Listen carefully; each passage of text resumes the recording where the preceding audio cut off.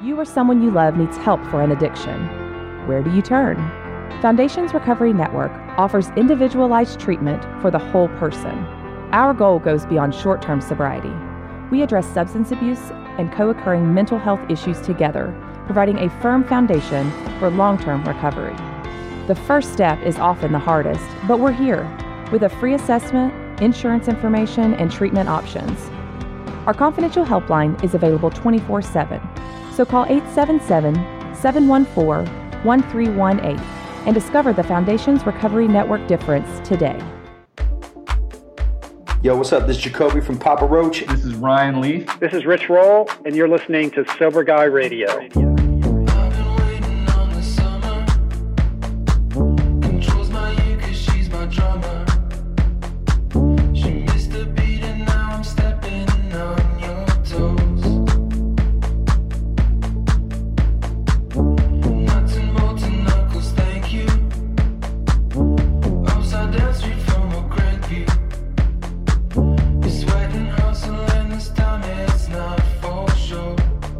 Yo, what's up? Thanks for tuning in today. Thanks to Humans for bringing us in.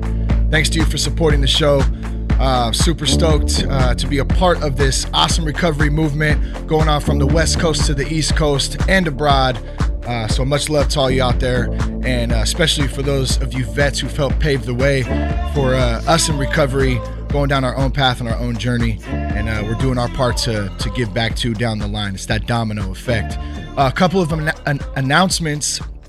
And then we're going to get to our guest today, my homie Mike Gambo, who I'm super stoked to talk about. He's got an awesome story and some great things and great work that he's doing in the music industry as well as the recovery industry. We're going to be in Nashville June 19th and 20th for the Innovations in Behavioral Healthcare Conference that's coming up in just a couple of weeks. We're going to be doing some shows, connecting with some great people. If you want more information on the event or how you can get tickets to go to the Foundations Behavioral Healthcare Conference, go to foundationsevents.com and you can check out the speaker list. There's a ton of great speakers, great opportunities to connect with people in recovery, in the recovery industry. Big thanks to Foundations for having us out, of course. One of the tools that I use is Transitions Daily. It's a daily AA email, and it's delivered right to my inbox. It's simple. It's free.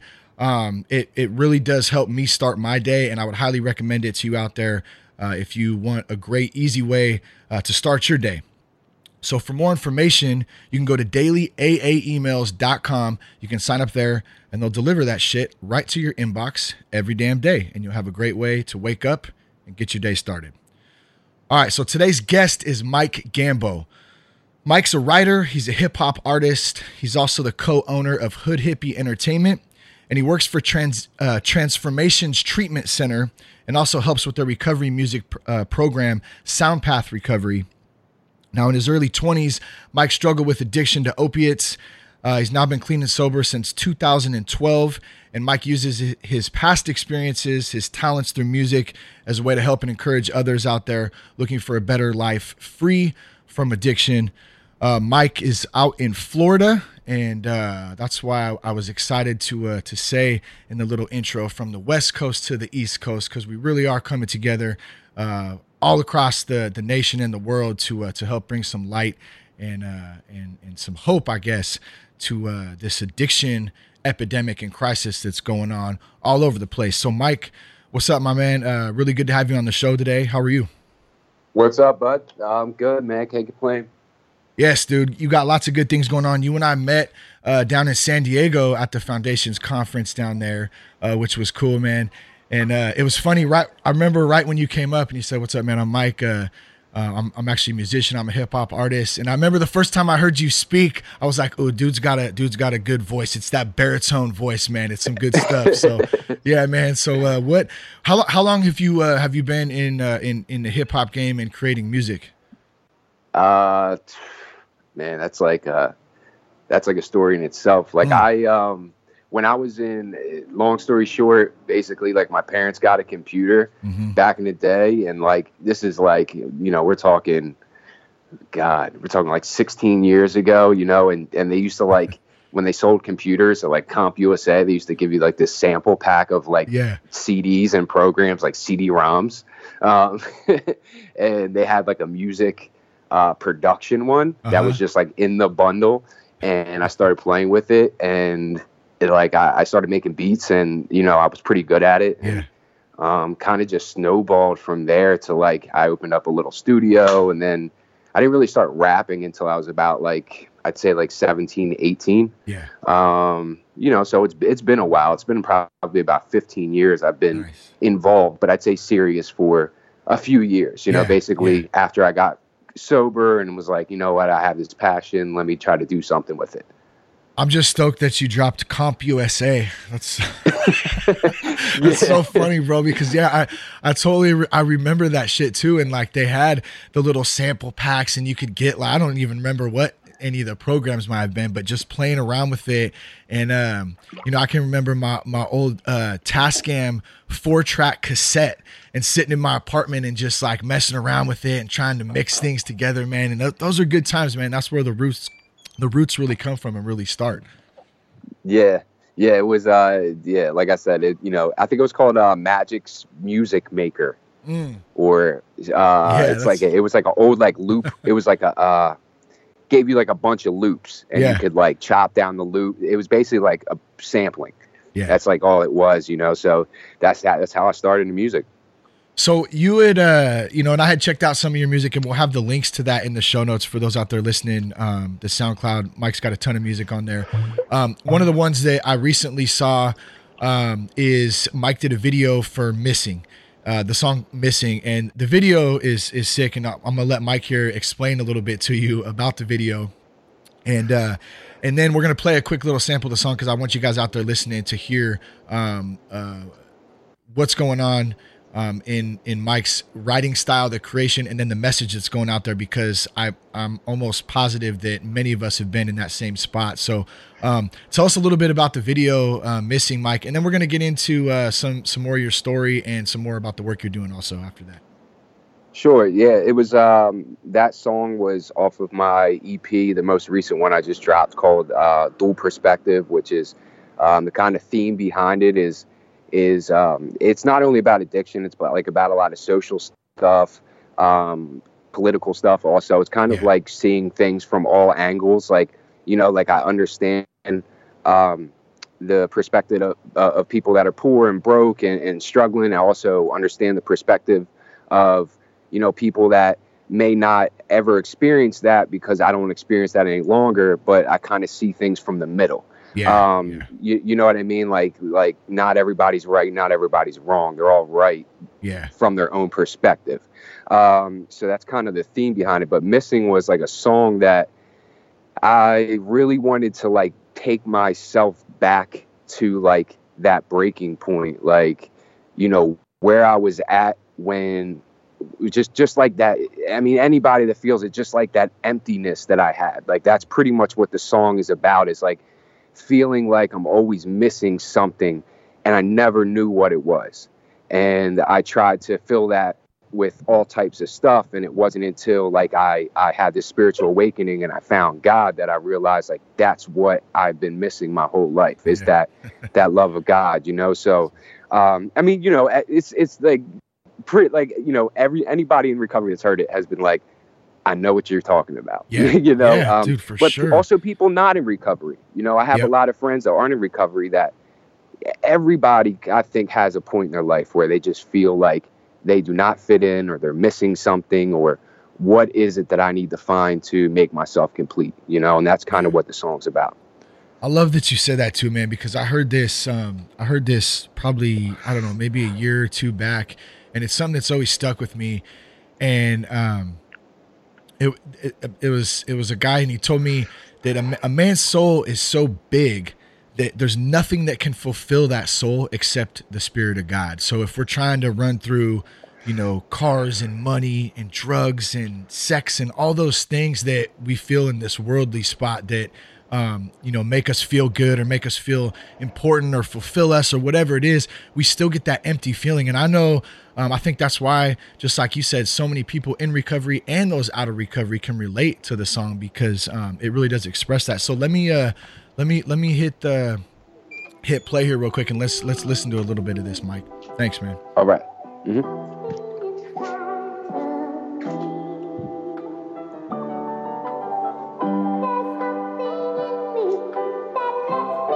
Guys, once again, this is off the EP Dual Perspective, and this will be in the show notes so you can find it and check it out, and more of the songs on there too.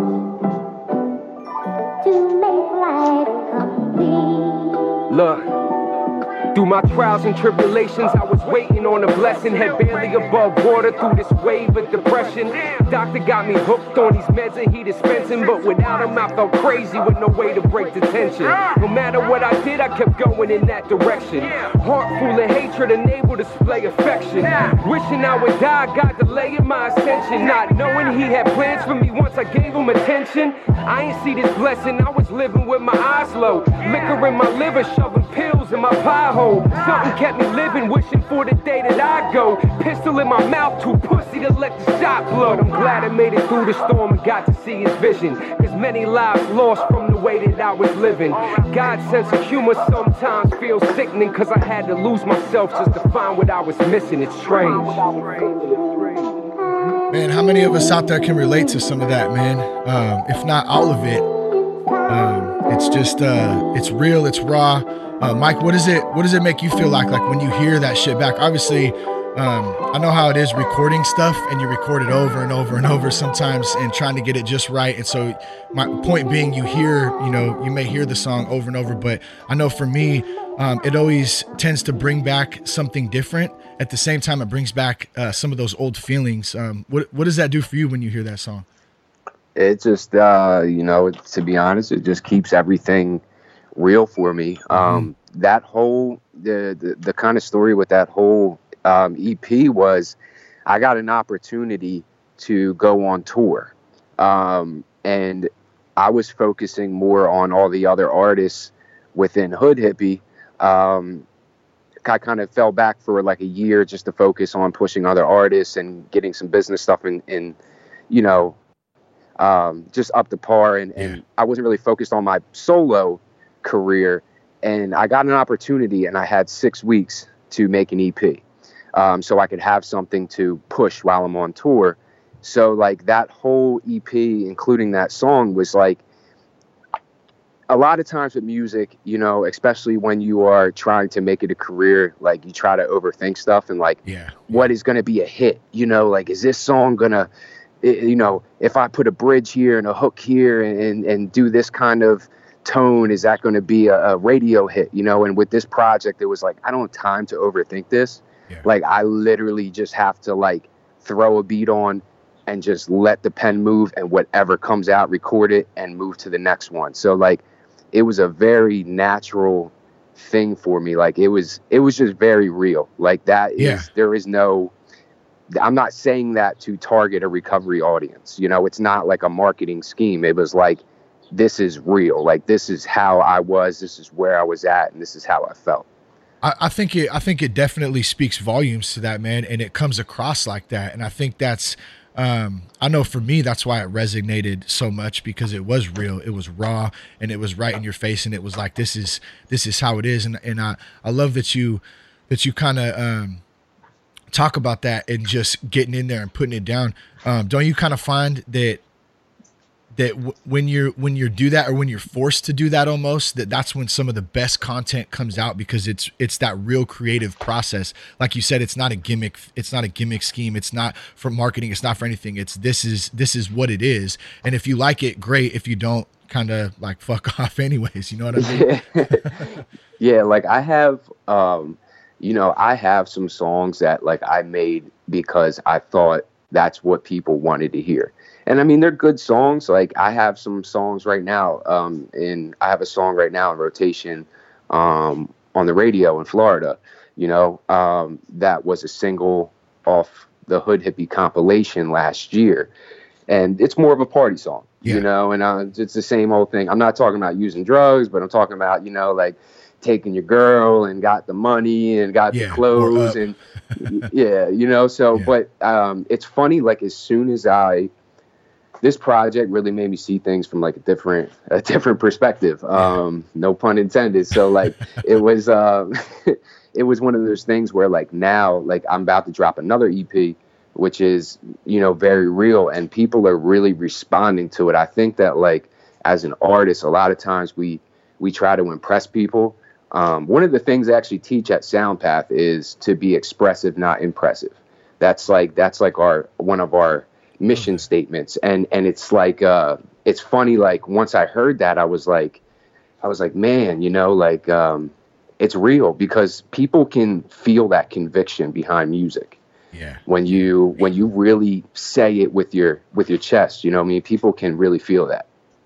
Say it with your chest, motherfucker. That's that Kevin Hart just reminded me of. Yeah. But man, you're on point on that too, because people relate to that, and people can feel that. People can feel when you're authentic. People can feel when it's not. And especially, man, dude, the music industry, not that I'm some expert in by any means, but we all know that it's changing like crazy as it has evolved from going and buying records in a record store to now digital. There's a lot of touring involved. There's a lot of hard work that goes into it. And so you're having to find creative ways to do different things.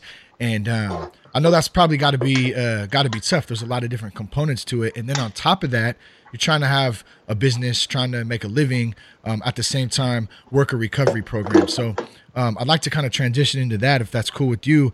And I'd like to hear a little bit about, some of your past experiences before you got sober. Like, what was life like, and how, like, what kind of path were you going down before you had the opportunity to make some changes? Yeah. So I was kind of like the normal kid growing up. Played like a lot of sports. I was a jock. I was like in the popular crowd, homecoming court and all that good stuff. And I didn't even really do drugs during high school. Like I drank a little bit and I smoked a little bit of pot. Like, well, other than that, like there was nothing. About halfway, the beginning of my senior year, I messed up my ankle in training camp really bad before football. And that was like, I played football all my life. Yeah. And, your senior year at high school, like, I was going to be starting quarterback and, rolled my ankle, like just on some dumb stuff. And I was out for 8 weeks. And so basically missed the whole season. I think like after that, like it really put me in this like dark spot. Like everything I worked so hard for my whole life just got taken from me type deal. I might have been a little overly dramatic, but I mean, as an 18-year-old kid, that's what I was. That was my life, and I started. And everything changed right there then for you. In other words, because you're kind of banking on that. That's you almost create this identity around that, and then all of a sudden, boom, it's taken away from you. It's like, who the fuck am I now? Yeah, exactly, and once that happened, I started. I don't know, man. Something in me switched. I still don't know. Can't put my finger on it, but it was one of those things where I started selling drugs. Like I started selling weed, and really just weed. I sold a lot of weed like my senior year of high school. And because I didn't really do drugs or smoke a lot of weed, I started to make a lot of money, to the point that where about 3 months before I was supposed to graduate, I dropped out of high school. And I made a decision I was going to be a full-time drug dealer. I was just going to get my GED so my parents could get off my back and then just sell drugs. That only lasted about 1.5 years. And then like I was about 19 when the pills really hit hard. Mm-hmm. Like when all of a sudden everybody was hooked on perks. And, so being the entrepreneur I was, I decided to, switch my product over to that. And just hanging around with people that did them all day, I got curious and I tried it. When I tried it, it gave me that feeling I was always looking for. Yeah. And that snowballed, I'd say over 6 years of me on that path is snowballed from, just taking them here and there to spending all my money on it, to losing relationships and jobs. And I mean, the whole nine, been in jail a couple times. I was on probation for 6 years and violated 3 times while on probation. I've been to probably 30 or 40 detoxes. Like there was a free detox place. I never had insurance or anything like that growing up. So there was a free detox place by my house, and I I was a regular customer. I mean, I walked in there, they knew me. What's up, Mike? How you doing? You come to detox today? Damn, exactly. crazy, man. So and that was just my path for 6 years. Yeah. By the end of it, I was homeless. I was on the methadone clinic for like the 4th time. I was still using benzos on top of it. I was messing around with dope on top of it. It just progressed into like this beast to where by 8 o'clock in the morning, I would take my methadone, pop a couple of Xanax, and if anybody's ever done that before, knows it's like a super drug. Yeah. And by 8, 9 o'clock in the morning, I'd be drooling on myself, completely oblivious to what's going on in the world, sleeping on a bench because I'm homeless, and just got to the point that where I knew that I either had to get clean or I was going to die. Like, I was just like, I can't live like this, so I have to die or I have to get clean. And my little brother, he also struggled, and he got clean when he was 21. So he was clean, and he was managing a halfway house in Florida. So he was like, look, man, just get on a plane and come down and we'll figure something out. So that's what I did. Took a leap of faith. And I got down here, and it's a lot different than Delaware, where I'm from. And there isn't a whole bunch of free options. So, I had to do it the old school way, sweat it out on a halfway house couch for 3 weeks, coming off methadone. And how old were you at this time? I was 26. 26. Yeah, so you did all that from basically like 20 to 26. Like that's a rough estimate of like as it really progressed and got to the worst extent by the time you turned 26. Yeah, about 6 years. About 6 years of just going hard, just 100 miles an hour for 6 years. When you were going through that, obviously there were times when when you use those drugs and you're high and you can escape reality, and so you don't have to feel, you kind of numb it out. But what about the times where you felt like you did have some control, some sense of spirit and feeling? Like how did you feel at that time? Like did you know that you had a bad problem, that it was getting worse? Did you want to get help, but you just couldn't find it in you to follow through with it? Like, what was that part of it like the mental prison, I guess? Yeah, I mean, I knew I needed help. I knew it. Like I said, I'd been to detox tons of times. Yeah. I went to a 6-month program and literally got high the day I got out. Damn, that's crazy. And you stayed sober for those 6 months, and then after that, I did sneak a pill in there one time in like the middle of it, but I was like clean for like 3 months, got high, no one found out, waited another 3 months, got out, got high. Like literally the day I got out, like the last month there, you can work to save money. Yeah. And I had like $1,000 saved up, and I literally went to the bus station. I was like, I can jump on this bus to go back to my parents' house, or I can jump on this bus and go to my drug dealer. And I went to my drug dealer's house. And it was just like, I just couldn't. I think the biggest thing with me, and something that I always try to tell people is like, yeah, we can focus on like the addiction concept and, you're an addict and you can't use, and the powerlessness and all that. But I think like the biggest thing for me was like setting goals and like trying to like make something of myself, because I was extremely lost in life. I would be clean and I'm like, all right, I'm clean for 6 months. I'm, 24, living with my parents. I make $300 a week. Like, like, what now? It was always like that what now experience that always took me back out. Like, you know what I mean? Like I had nothing to really live for still. Yeah. Like, I was sober, but like, so I might as well do what I know, what I'm good at, which is selling drugs, getting high and partying. Were you doing music at that time, or were you attempting to, or were you messing with it a little bit, but it wasn't anything that was serious? It was kind of different where I'm from. There's not really a lot of outlets. Like I grew up in Wilmington, Delaware, which is like 20 minutes south of Philly. And, you know, it's a bad little city and all the clubs get shut down because people don't know how to act. And so there wasn't really a lot of outlets. I mean, I was doing music. I didn't know what the heck I was doing.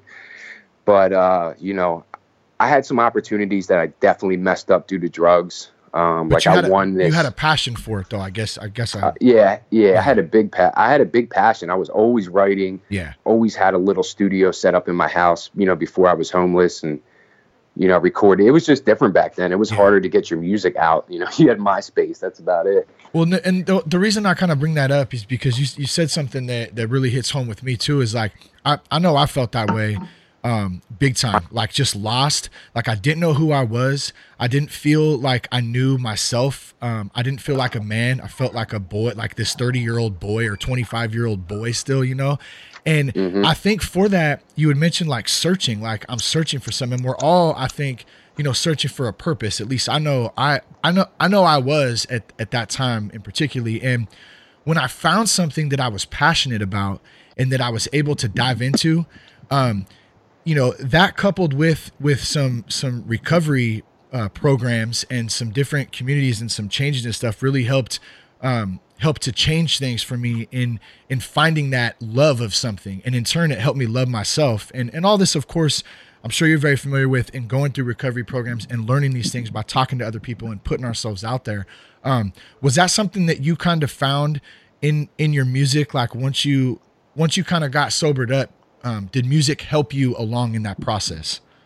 Yeah, definitely. It was funny. Like people used to, at the halfway house, like used to get on me because like I would just sit in my room when I wasn't working or anything and just like have the headphones on and would just write. Yeah. And like, it was just really therapeutic to me. Like, you know, it was crazy too, getting sober. Like I had to learn how to rap again. Yeah. Like I sucked when I first got sober. I was horrible.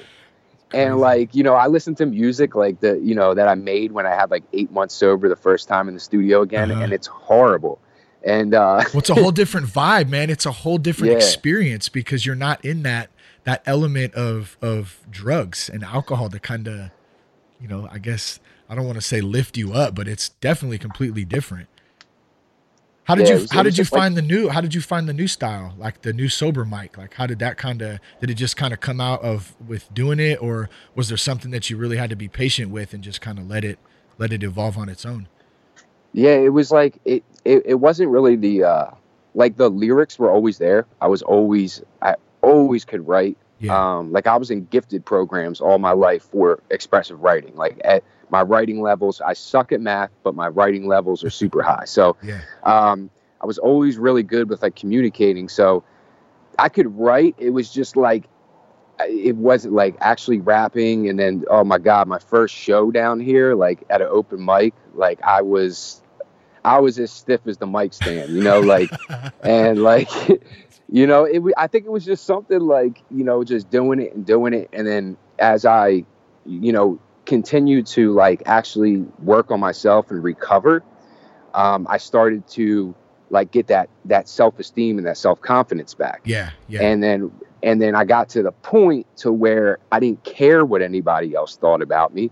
So like, I'm just going to go fully hard. I'm not going to overthink about it. I'm just going to like have fun, do me. If you don't like my music, then like, that's cool. If you like it, like, that's cool. Like, I don't care either way. Yeah. And once I got to that point, you know, I became the artist that I am now. Yeah, I think you said have fun, man. And that's such a huge thing, just in life in general, even for those who aren't in recovery, just trying to have genuine fun and genuine joy and feel that in the day-to-day grind. It can be tough sometimes. We all got responsibilities. Some of us have families, we have jobs, we have all those types of things. And then you throw in the element of recovery and they're trying to stay sober. It can be tough to laugh, just to have some genuine fun sometimes. It's such an important element of life, I think.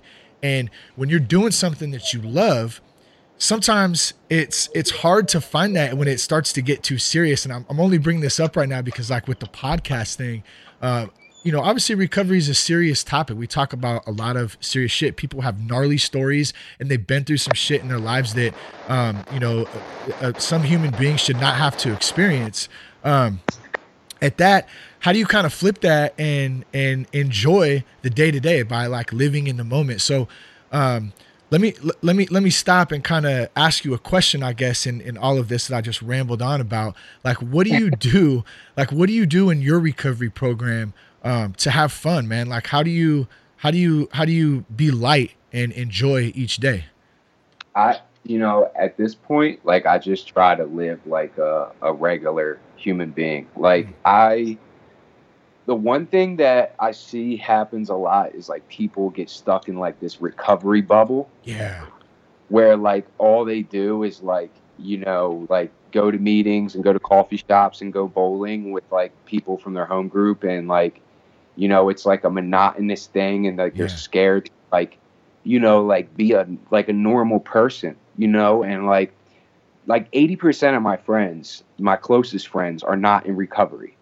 Like I go out all the time and they're at the bar drinking and, people always say, go to the barber shop enough, you get a haircut and all that stuff. But it's like, no, it's like, if you don't sit in the chair, you don't get a haircut. Like I can sit there all day and shoot the shit with somebody, and, that's the thing with me is like, I live a very, very normal life. Like I have regular friends, like, yes, they drink.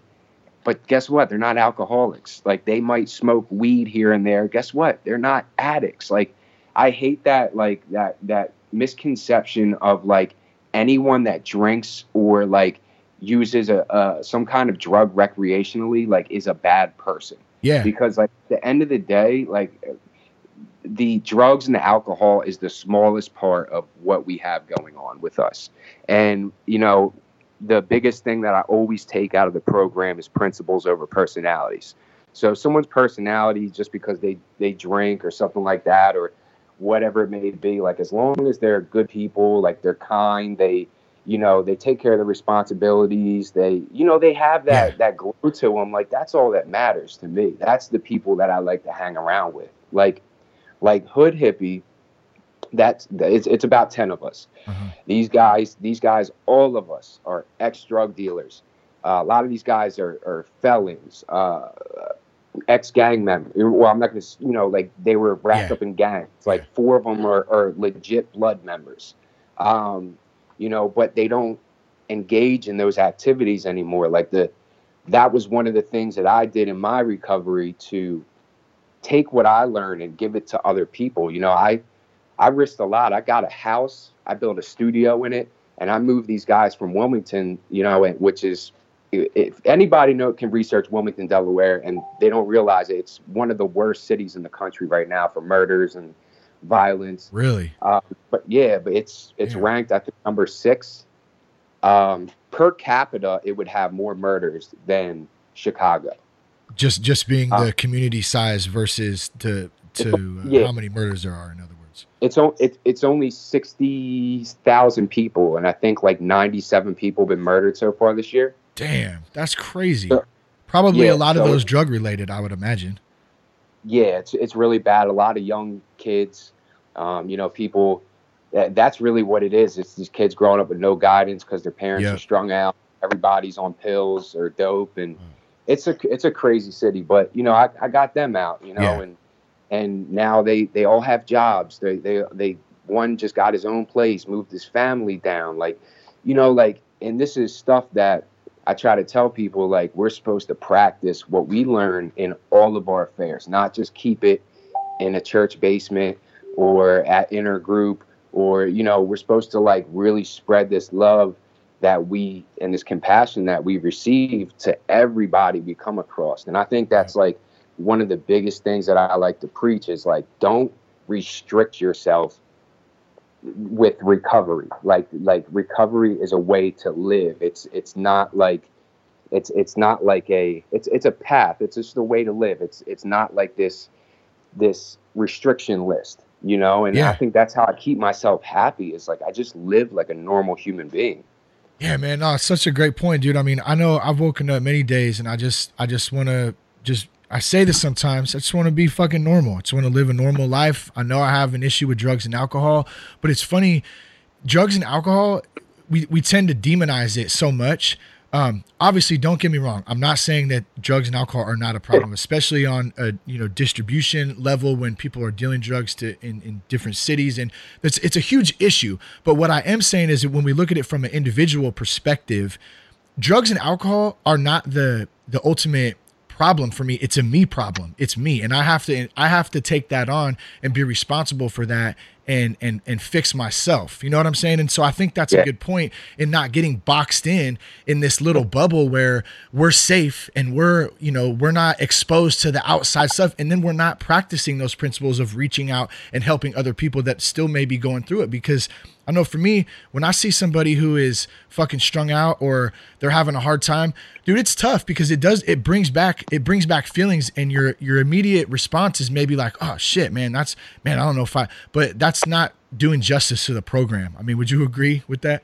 Yeah, definitely. And that's one of the things that to be honest, I hate about I don't know. I guess I can say as the more and more recovery becomes mainstream, the more and more the atmosphere of it changes. Where, I don't think a lot of people fully understand it, and then you have a lot of people that are like spokesmen of it that don't understand it, and they pollute people's minds. There's this is one of the biggest things I hate. I saw there's a couple of groups that have these T-shirts and stuff like that, and it says "Shoot your local heroin dealer." Yeah, right? I saw those, dude. Those are fucking whack, dude. Yeah, and it's I always argue, and people will in these recovery groups be sharing these articles of drug dealers busted, and they're like, oh, they should just kill them all and this and that, and it's all right, just how me and you have the disease of addiction. And we experimented with drugs, and it was something that we didn't expect to happen. Yeah. A lot of these drug dealers, what people have to understand is they grow up, and most of them grow up in communities that have no opportunity. Yeah. They don't have a lot of guidance. They're very poor, and somebody says, "Hey, man, look, you sell this, they see a way out," just how we see a way out with drugs, with our emotions. They see a way out physically, with selling drugs. And that's why I try to reach out to not only addicts, but, gang members, people that sell drugs, people that, look, man, if you're struggling with something, I don't care what it is, I'm going to take these same lessons and try to use them to help you make your life better the right way, and that's what I'm saying. I hate how everybody's always saying we need to end the stigma on addiction, but then you are so quick to persecute other people that have their own problems. Oh, he's a pervert because he's a sex addict, or oh, we should kill him because he sells drugs. No, we have to have this same compassion that we ask for. Yeah, it kind of goes against the whole concept. I mean, it's super hypocritical, I guess, in a sense. Yeah. It doesn't really make much sense. I'm glad you bring it up too, because it is real. We're trying to reach out, and we got to be, we got to remember where we came from, I guess, to a point, which when we start doing well, sometimes it's easy to let that ego get, to let the ego grow. So I think, if we are talking about recovery programs and stuff, I didn't have a sponsor for a long time. And I kind of thought I kind of thought I was doing okay. And I guess I was doing okay. But when I finally did get a sponsor, and it wasn't like a forced thing too, because I always hated that how people, you get out and you get a sponsor immediately. I get it. I'm not advising anybody to not do that if that's, it's, whatever works best for you. But when it was forced and people tell me what to do, I didn't want to do it for some reason. And so when it worked itself out and I found a sponsor and stuff and have that guidance from somebody to help, and it could be a friend too. I mean, maybe you don't have to put a label on it that's a sponsor. Maybe it's a community of folks that help, that are real with you, that help to keep you in check. And will tell you, hey, you're kind of stepping out of line here, or you're kind of being a dick, or whatever it is. We definitely need that in our lives, and surrounding ourselves in positive communities and not ones that can bring us down. Yeah. I mean, it's just one of those things where you got to practice what you preach at the end of the day. You know, For sure. that's how I feel, man. Like, you have to practice what you preach. So I want to, I just have a couple more questions for you, and then we'll wrap this thing up, man. Yeah, no problem. One of the things that is, I should probably start a separate show about this. But so I'll kind of leave it general and vague, and maybe you and I can chat more about this later on or something. But one of the things that's obviously going on in society, in our culture, in this country right now, it's very divided. It's very divided between between race, religion, all that stuff. Now, to me, there's a very precise and organized, kind of plan to execute these types of things. And the one thing I love about recovery or addiction or whatever, it's a movement that doesn't discriminate. It comes together. It's all different people, gay, straight, black, white, fat, skinny. Any kinds of people. We all have that same thing, and it's helping to bring people together. I just kind of wanted to hear your take on without getting too specific, or actually get specific if you feel like it. But like, do you kind of feel that? Do you feel the division going on? And then do you kind of feel at least how in the recovery community there is some unity there that's helping to bring folks together? Yeah, that's something that I always preach. I always say, like, I think the world could benefit from doing a 12-step program. Yeah, everybody. Hell yeah. Because only one step's really about alcohol and drugs. Yeah. Everything else is about other stuff. So, I always tell people, like, that's one thing. Like, I talk to my guys about. Like I said, a lot of those guys are from bad areas.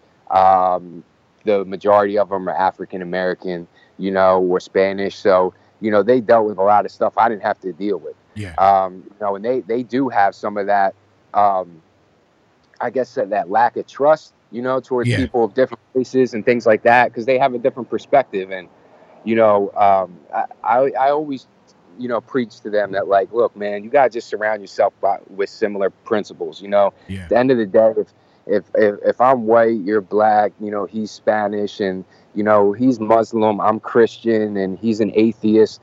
But like we kind of all believe in the same life philosophies. Like, that's what we have to look at. And that's something, that is why we're at where we are. And I'm a big, like, I wouldn't say a conspiracy theorist, because I think that, like, that's like a term to make people crazy.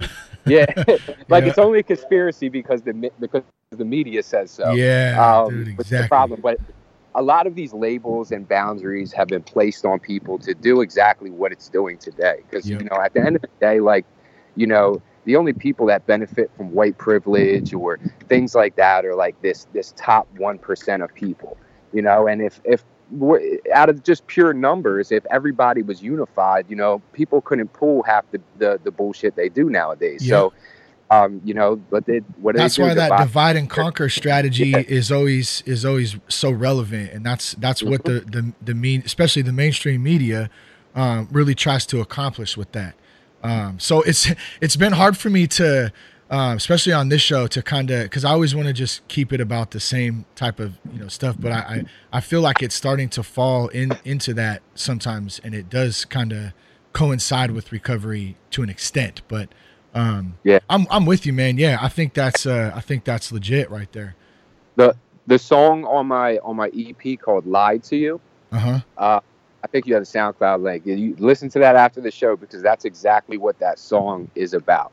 It's called "Lied to You." It's all about just getting lied to by the media and the general public's thoughts, and telling you that you look this way, you look that way, you do this, you do that, so you can only achieve these certain things. And like the black guy from the hood can only be a basketball player, a dope dealer. The white guy from the burbs, he can't be a rapper. He can only be a business owner. And when he is a business owner, it's probably all given to him because he's a rich white kid. Like these certain, like, thoughts that social engineering stereotypes. Yeah, man. That's real. What it is.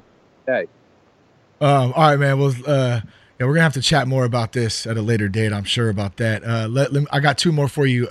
First one: top 3 hip hop artists of all time. Oh man, this is or like, give me your 3 favorite. Yeah. All right. So I'm just gonna put it out like this. Like, my favorite of all time, the person I think the greatest rapper of all time is Jay-Z, and simply because, I'm a huge Tupac fan, a huge Biggie fan. Yeah, they were great, but I'm just talking about like the length of like success that man had, and if you really go through his catalog, like he doesn't have a bad song. Yeah, and he has 500 songs, 600 songs out, and that's like my role. That's who I look up to in music. I would say him, Biggie, and damn, this is always hard. This is the hard part. There's so many I like, man. But maybe Eminem. But Eminem when he's on his when he's actually like on his game, because Eminem did have like a time where he put out a lot of trash music. What's up with him, man? I haven't heard much about him in quite a while. I don't know if there's something I'm missing, or I was thinking about that the other day, because every once in a while I'll put in the Recovery album. That's one of my favorite albums he did, I think, because I thought it was real, and I thought there was a lot of great content in there about what he was going through, and it was highly relatable, of course, to my own struggles. But I don't know is he put out any new music? Is he still doing shit? Like what's up with him? He's doing a lot of features with people from what I see. I mean, you gotta realize, man, he's like in his mid-40s. He's a multi-millionaire. Like, like what does he need to rap for? You know what I mean? Know. Like, that's so true. He busted his ass for 20 years and he's super rich.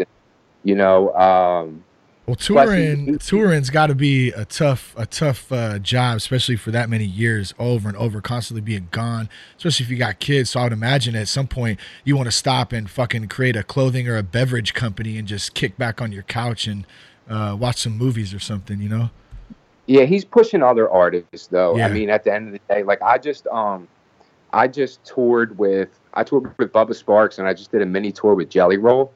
Nice. I don't know if you ever heard of Jelly Roll, but he's really dope. He's like an underground artist, but they all mess with Slumerican, which is under Shady Records through Yellow Wolf. So he has like a lot of behind the scenes stuff going on. I do know that from just talking to them, trying to get Yellow Wolf. I think Yellow Wolf's probably the person he wants to push, but he's having his own fight with his own demons right now. So they made him. Really? They made him kind of take a step back and get his mind right until and then they're gonna go ahead and push him. That trunk music album he put out, dude. Seriously, I had my daughter around that time when that came out. She was just a baby, and My Box Chevy was the only song I could get her to go to sleep to. I don't know if it was like the little, just like the lullaby part in the beginning, kind of. That song, that whole album though is super dope. That's one of those albums that like I'll put in and I'll just, it you know how music can take you to a place back in time, like this feeling that you get, and it's so crazy, man. Love that. Yeah.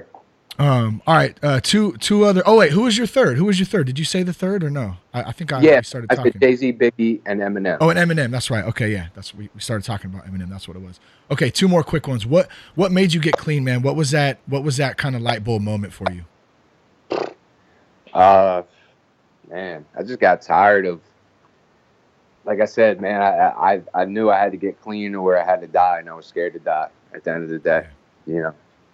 If anyone out there's listening right now, they're struggling, they're going through it, or they got a loved one who's struggling, going through it right now. They want to help, they want to get help, or they want to help them. They don't know what to do, where to turn. Maybe not necessarily giving resources, but what kind of advice can you give them? We'll make sure we have resources in the show notes on Sober Guy page, of course, but what kind of advice could you give them, or just some hope or thoughts you could give them to help steer them in the right direction, Mike? But my whole thing is it can't be any worse than what they're going through now. Being clean, it's scary and uncomfortable, but if you just get through the first couple months of the uncomfortability and the first year of your brain not working right because you've been messing it up for so long, after that, man, it's really there's endless possibilities, and it's not always easy. And Especially once you get clean for a couple of years, that's when life really shows up. And Yeah. really, that's when it really gets Sure. stressful. The halfway house life is easy compared to real life. But, you know, at the end of the day, like, I would just say the more structure, the better in the beginning. You know, I'm a big advocate for some kind of aftercare program after detox or treatment, even if it's just a good sober living house. Like, the more accountability, the better. You know, if you're a mid-20s guy, like most of the people that get clean, you know, don't go live at your parents' house. You know, go somewhere that's structured and just do stuff differently than you've been doing your whole life. And, you know, you're going to get different results. That's just what it comes down to. Right on, Mike. If anyone wants to reach out to you, find more about your music, social media accounts, anything like that, where could they find you at? You can, Facebook's usually the best. You can send me a personal friend request to Mike Gambo, Gambo, or you can follow my fan page, Gambo. And, you know, also follow the SoundPath Recovery page, which is just SoundPath, one word, recovery on Facebook. You know, pretty much reach me at any of those things. I would say that's the best. I really don't do Twitter. If you want to follow me on Instagram, it's Gambo302. And yeah, that's really the only social media stuff I mess with. Right on. I suck at Twitter, so. Yeah, I know it's not one of my favorites. One of my favorites either. I feel like I get lost in it sometimes. I try to do stuff there. There's definitely some pros out there that can handle that kind of stuff. But hey, dude, thank you so much, man, for coming on today. Dude, I appreciate the hell out of your work. You're doing some great work, some great music, and some great work in the recovery industry and helping a lot of folks out there, man. So good on you, my friend, and thank you for coming on Sober Guy Radio, man. I appreciate it. No problem, bro. Thank you. Hey, I'll actually be out in Nashville at the Foundations event. So, oh yeah, so you're gonna be there? Yeah, I'm gonna be out there. Oh, nice, dude. Sweet. Yep. And then I go on tour straight from there. I drive to Cincinnati for the first thing of a 10-day tour. So getting it. I love it, man. Hell yeah. So I'll see you out there. I'll say what's up. For more information, go to thatsoberguy.com. Peace, love, respect. Keep your blood